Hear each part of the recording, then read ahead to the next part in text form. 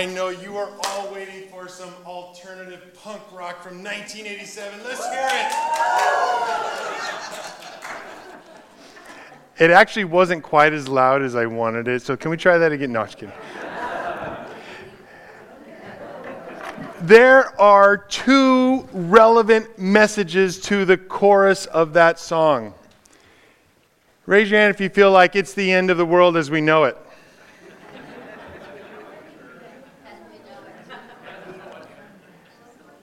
Raise your hand if I feel fine.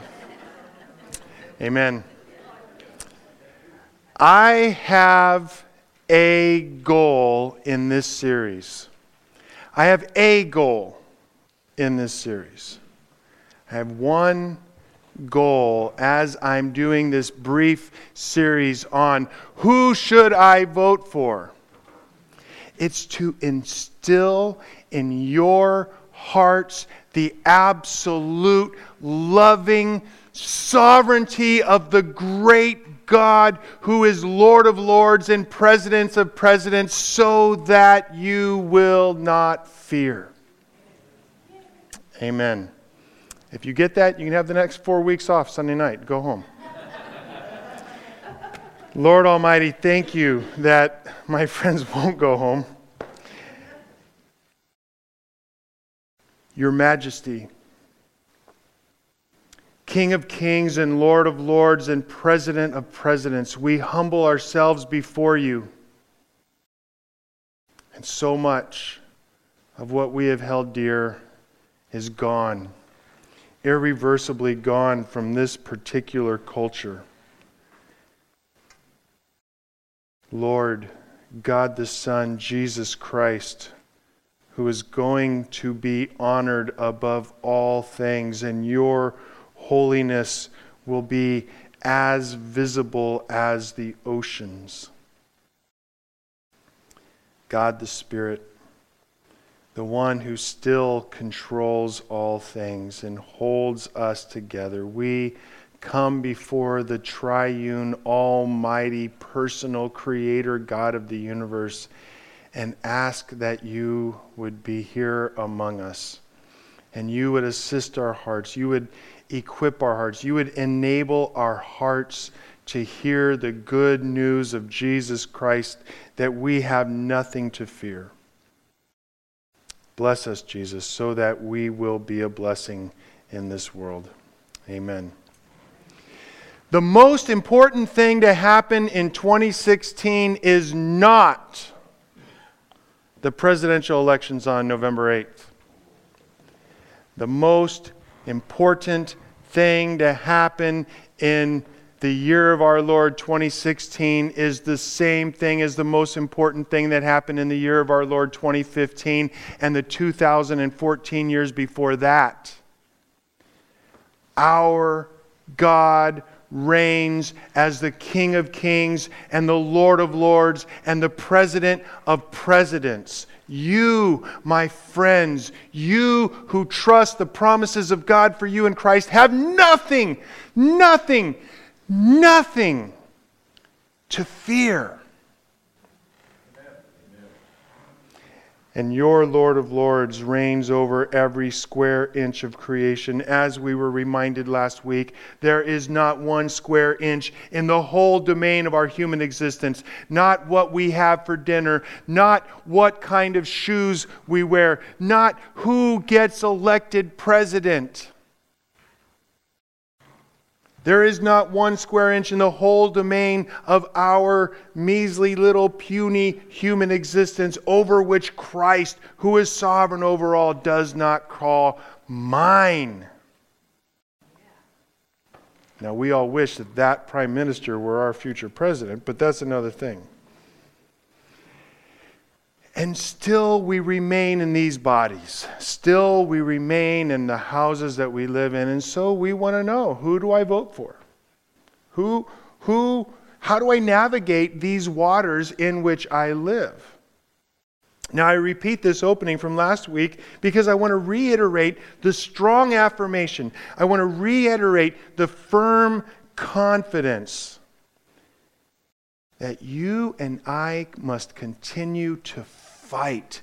We must continue to fight to maintain in our own hearts the reality that Jesus Christ is the King of Kings and the President of Presidents. We must fight to maintain this strong confidence in the truth that no Congress can legislate against, that no Supreme Court can turn down. There is no president who can use his pen to take away the fact that Jesus Christ is sovereign over all.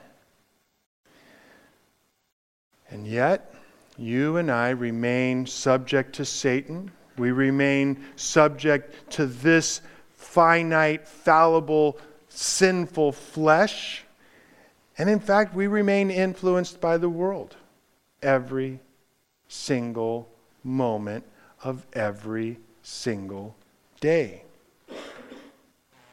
You must and I must not forget, as we reminded ourselves last week, that it was the personal Creator God who sent the children of the patriarchs into Babylon, into a far worse political situation than Washington or Sacramento can dream up. And it was the President of Presidents who commanded those very refugees to seek the welfare of Babylon. And he continues to cry through the weeping prophet to you to seek the welfare of Santa Maria, California. Now this is the first and foremost principle. This is what we must do. Once we have in our mind the absolute sovereignty of God and we derive from that hope, we derive from that trust in God's promises, then we must live. And we must live in such a way that people can see our hope by the fact that we are living to seek the welfare of Santa Maria, California. That is what we must do. We must trust in the fact that Jesus continues to be Lord of Lords and President of Presidents over elections. Because when we do, then our attitudes will reflect this hope, and we won't allow emails and gropings and new news today and new news tomorrow to make us lose our cool. Because, my friends, one fact can stay in your heart right now, and that is, in our future, for as long as there is a future, our future is nothing but grace. And I'm going to continue to remind us of this the next 3 or 4 weeks, and I'm going to find a different verse each time. Last week, Romans 8:28. This time we're moving up a little bit in the world. He who did not spare his own son, but graciously gave him up for us all, how will he not also, along with him, give us all things? You have nothing to fear. You have nothing to fear from your bank accounts going dry. You have nothing to fear from your heart melting within your chest. You have nothing to fear from some criminal getting into the Oval Office. You have nothing to fear. Because your future, for those of us who are in Christ, is nothing but grace. And you can rejoice because the most comprehensive promise in the Bible for your future good is based upon not on God's grace, not on who you vote for. And tonight we take the next step in our march towards the election so that we can be reminded of an ages-old paradox. The Christian must at the same time be subject and live free. Let's just look at one of the statements of this truth in 1 Peter chapter 2, verses 13 to 17.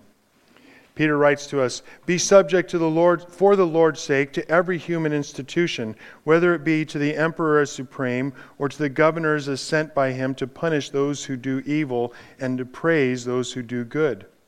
For this is the will of God, that by so doing you should put to silence the ignorance of foolish people.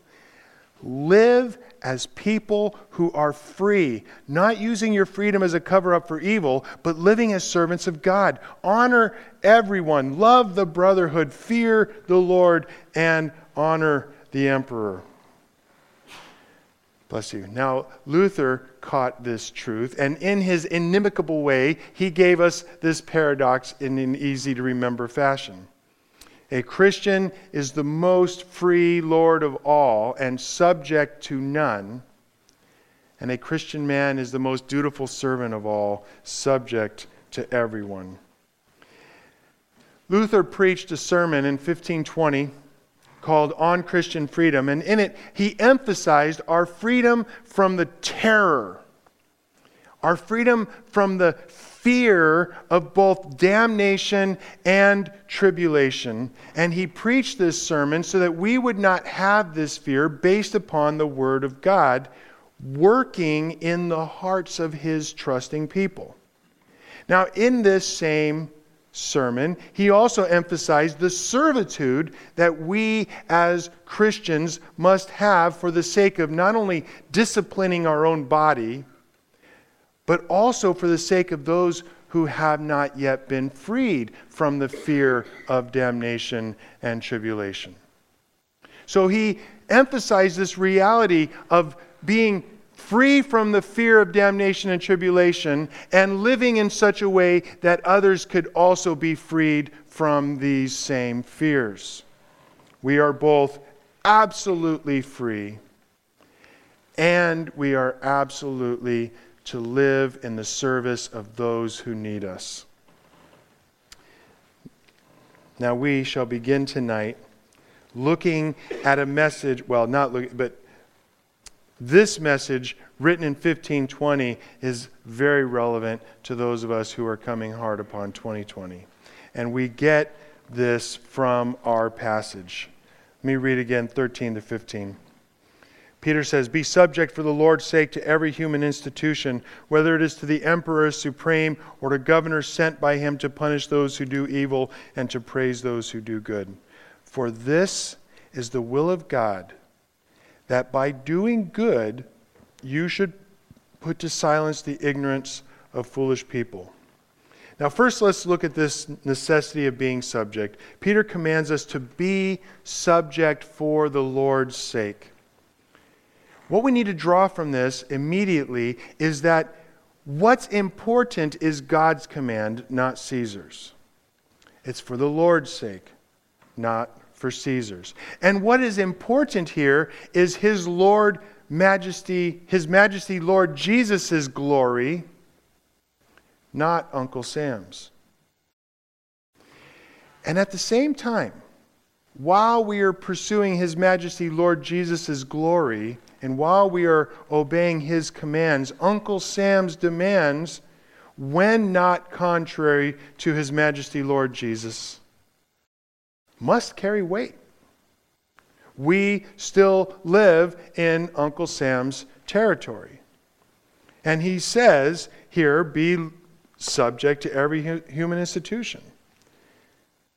We not only must be responsible United States citizens, we also have to deal with this command to obey Uncle Sam's lawful orders.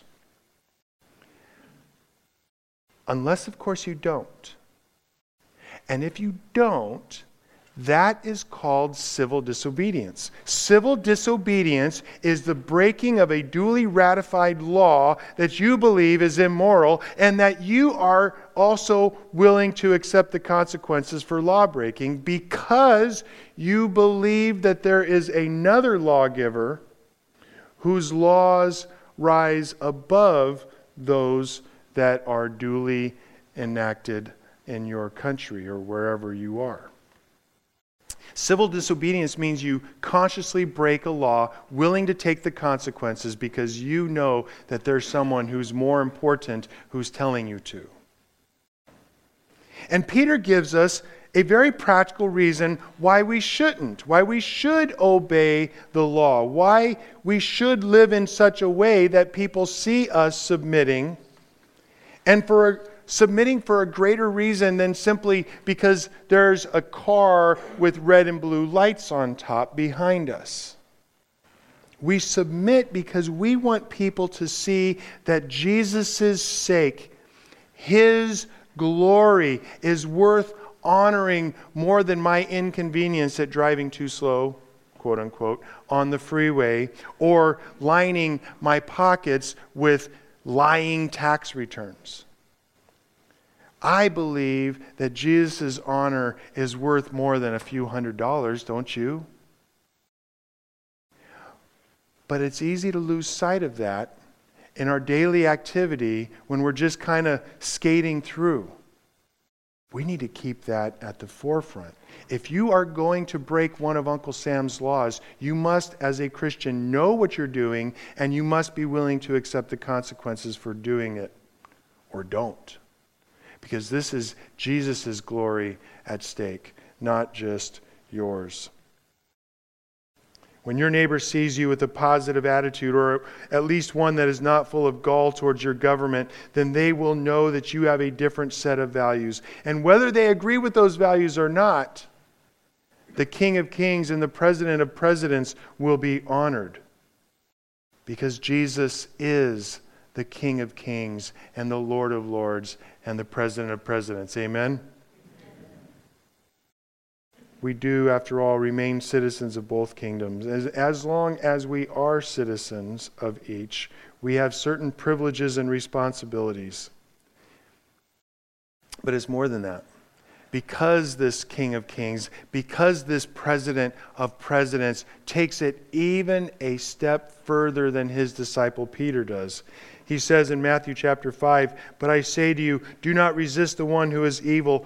And if anyone slaps you on the right cheek, turn to him the other also. And if anyone would sue you and take your tunic, let him have your cloak as well. And if anyone forces you to go 1 mile, go with him 2 miles." Man, we hate that passage. Just skip over the Sermon on the Mount and get on to the easy stuff. One of my commentators explained this well.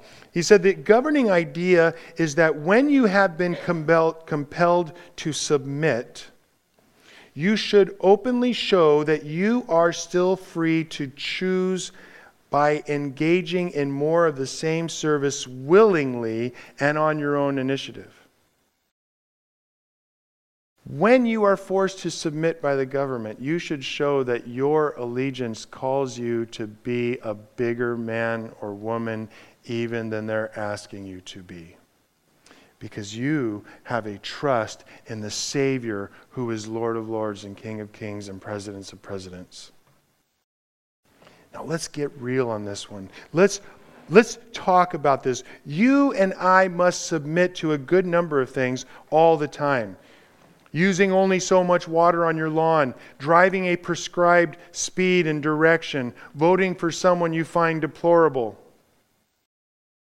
Yeah, I wanted to laugh for that one. Thank you. A little courtesy laugh coming my way would be just fine, thanks. Then you have to ask yourself, how you doing in that? How's that working for you? Are you willing to go 2 miles instead of 1? Are you willing to give up your coat as well as your shirt? Are you submitting to the Lord's for the Lord's sake, or because, like I said a moment ago, you see a car with red and blue lights on it? The second mile in this case might be for you praying for and wishing your political enemy well. Asking God to bless him or her. Asking the Lord to bless him or her with extra grace and clarity of thought and strength. Because whatever you think of the president, that's a hard job. I don't want it. And then, as you're doing this second mile, as you're praying for your leaders and wishing them well, praying for God to bless them, tell others you're doing it. Perhaps taking time when you pray in front of people to pray specifically for your political leaders.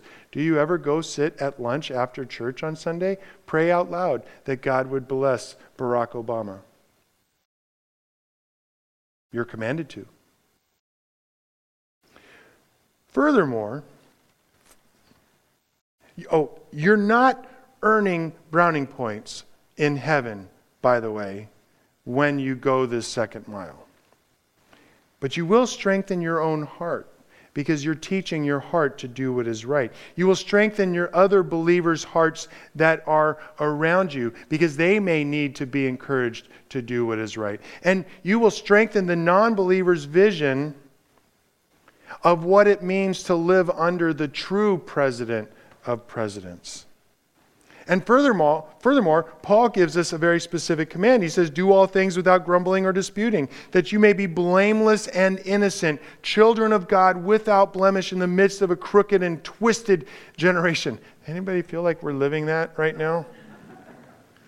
Among whom you shine as lights in the world, holding fast to the word of life. As this nation gets darker, you have the opportunity to shine brighter.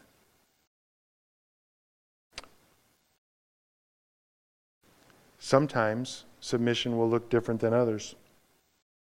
You can rip out your grass if you don't want to pay for the extra water. You can treat the officer with respect and pay for your ticket. You can always write in the candidate.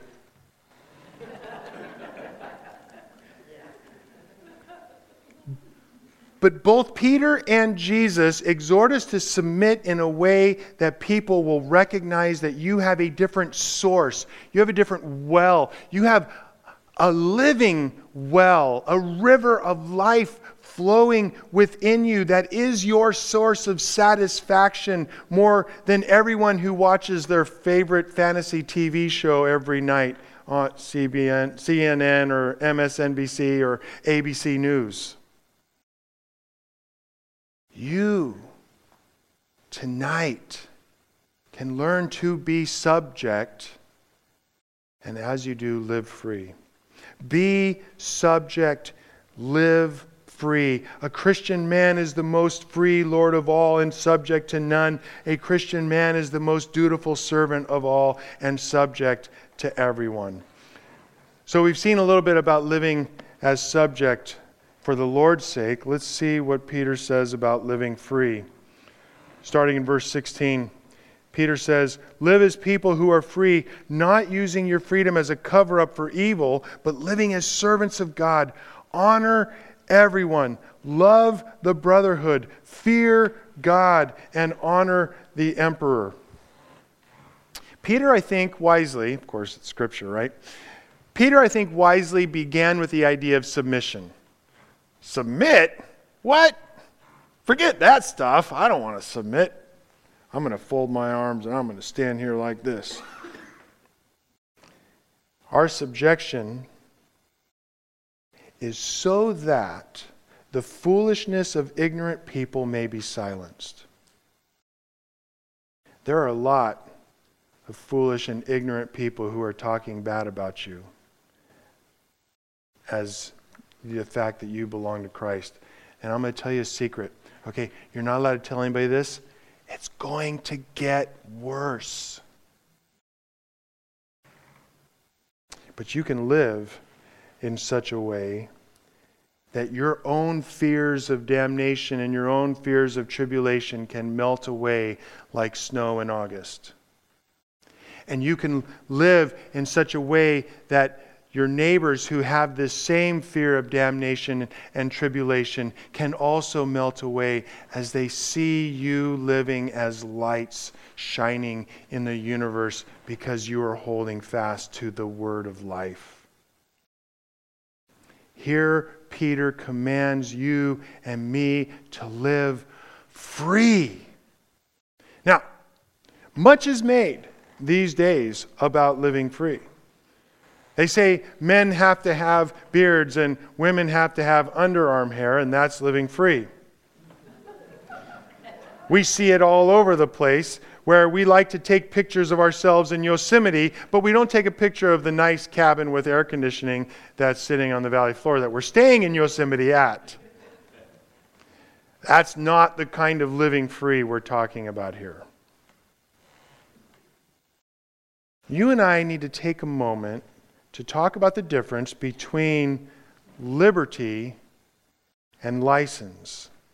What is the difference between true freedom and being fettered to our own flavor of slavery?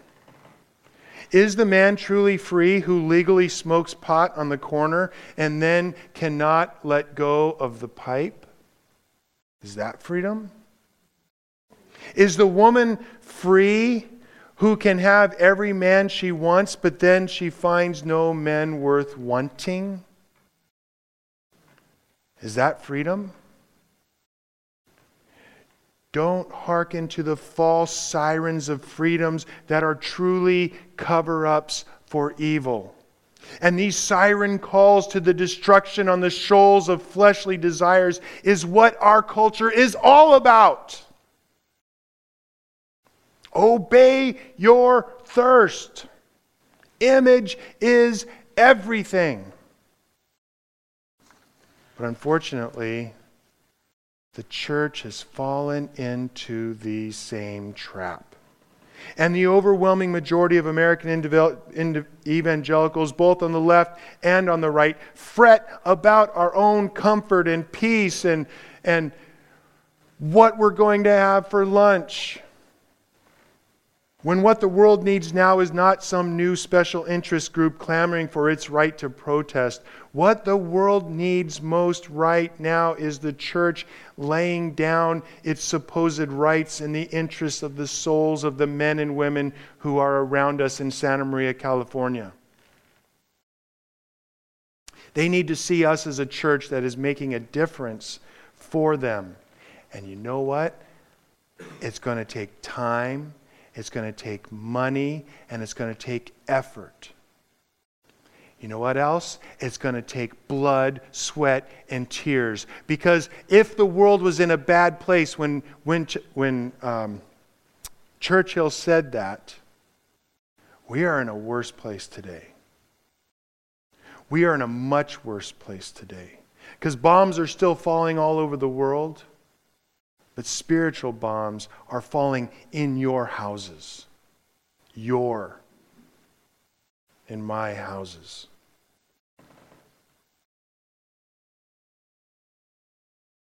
Oh, how we have turned this idea of freedom upside down. And it's more the shame to us who call America our home, because as a nation we should have known better. We were founded on men and women who knew the difference between liberty and license, and we so gleefully forgot it. But let's gain a little clarity.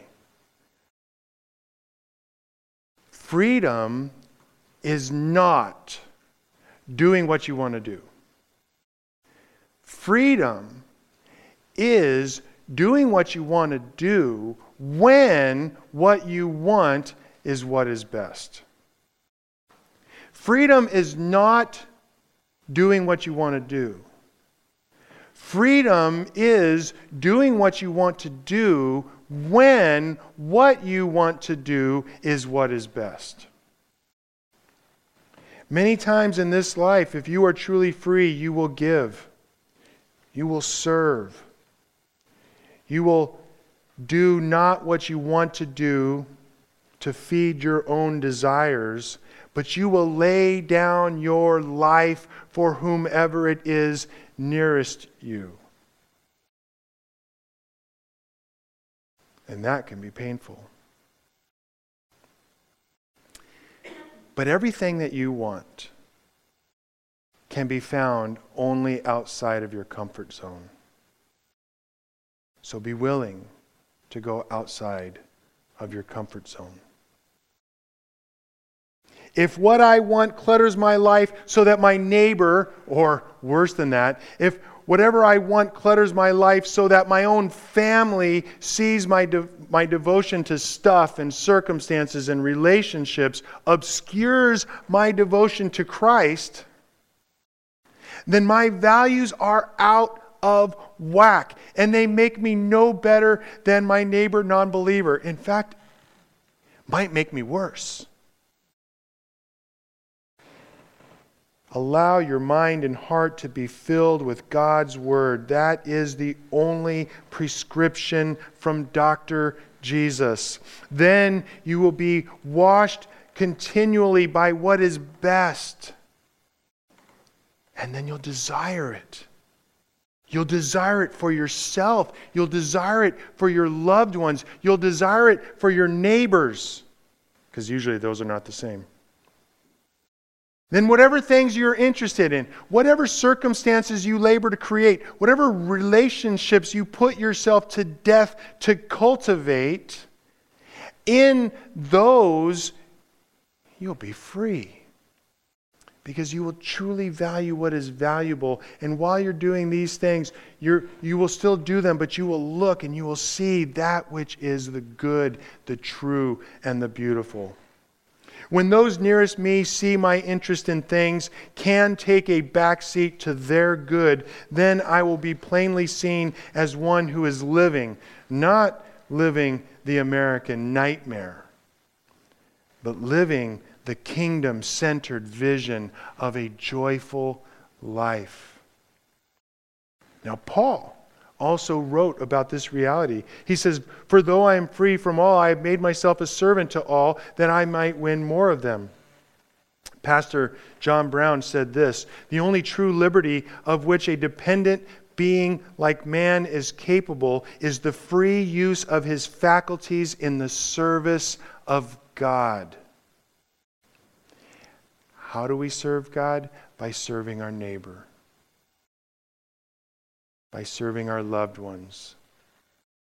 By serving those near us. Here, my beloved, is where true freedom lies. Nobel laureate Bob Dylan caught this truth because he's saying you got to serve somebody. It may be the devil, it may be the Lord, but you're going to serve somebody. True freedom lies in serving the right somebody. Now, one of the fears of those of us who preach on a regular basis, well, you can ask these guys afterwards if I'm right. One of my fears is that I take my passage, whatever it is I'm looking at, and I kind of shoehorn my application in, and I kind of try to make it fit what I want it to fit. And, you know, when you're doing one of these series that's more topical in orientation, that's an easy trap to fall into. And I might say that I'm shoehorning this passage into our current election cycle. But it seems to me that this election cycle, or more specifically, the fearful hearts of those who are worried about our leaders, seems to be exactly what God the Spirit has in mind when He's teaching this passage. Because He says, live as people who are free, not using your freedom as a cover-up for evil, not voting for whoever will give you the most pocket change or the most liberal, progressive ideas on marriage and gender issues, but that we would honor everyone. That we would be living as servants of God, that we would honor everyone, that we would love the brotherhood, that we would fear God, that we would honor the emperor. Clearly, Peter has in mind cultural, political leadership. And if that is a stretch to you,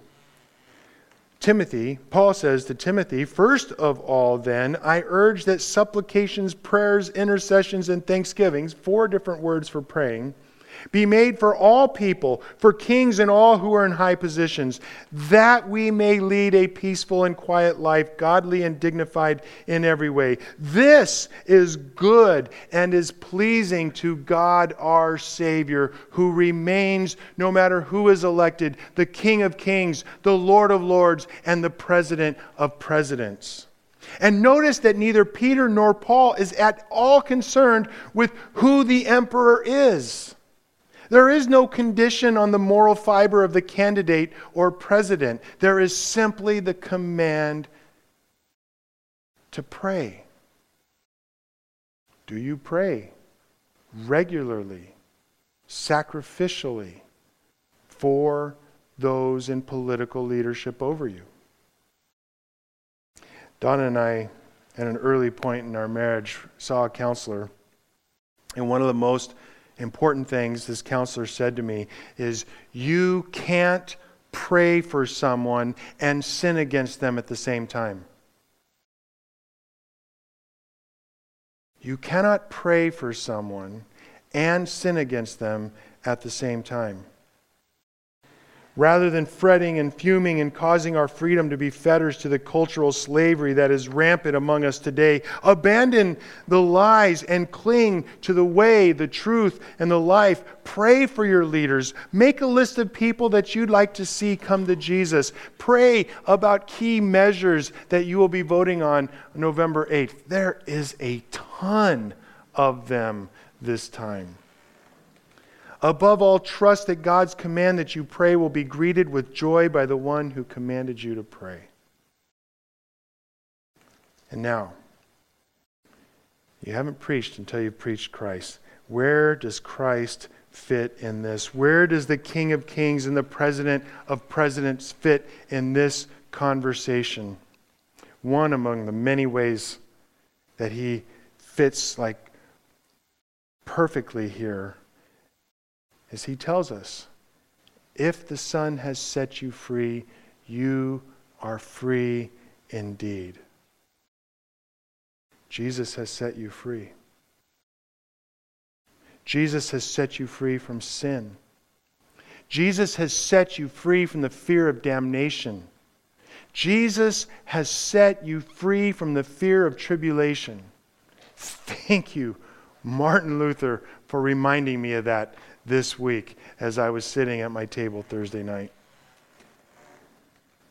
And I want to give one of my favorite songs. And Stephen Curtis Chapman puts it very well. I won't sing, I promise. Oh, we're free. We have been forgiven. Where does he start? Where does he start his exclamation about being free? I'm forgiven. God's grace has broken every chain and given us these wings. We are free. And the freedom we have been given, catch this, don't miss this. The freedom we've been given is something that not even death can take away from you and me. We are free. We are free because the Son has set us free.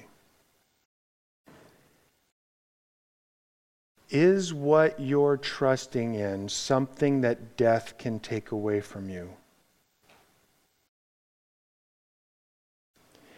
Is whatever you're hoping in something that the grave will cover over? If it is, it's worthless. Get rid of it. It's not your foundation of hope.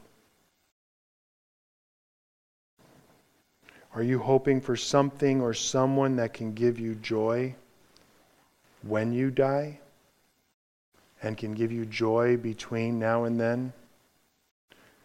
Listen, I am preaching to myself right now.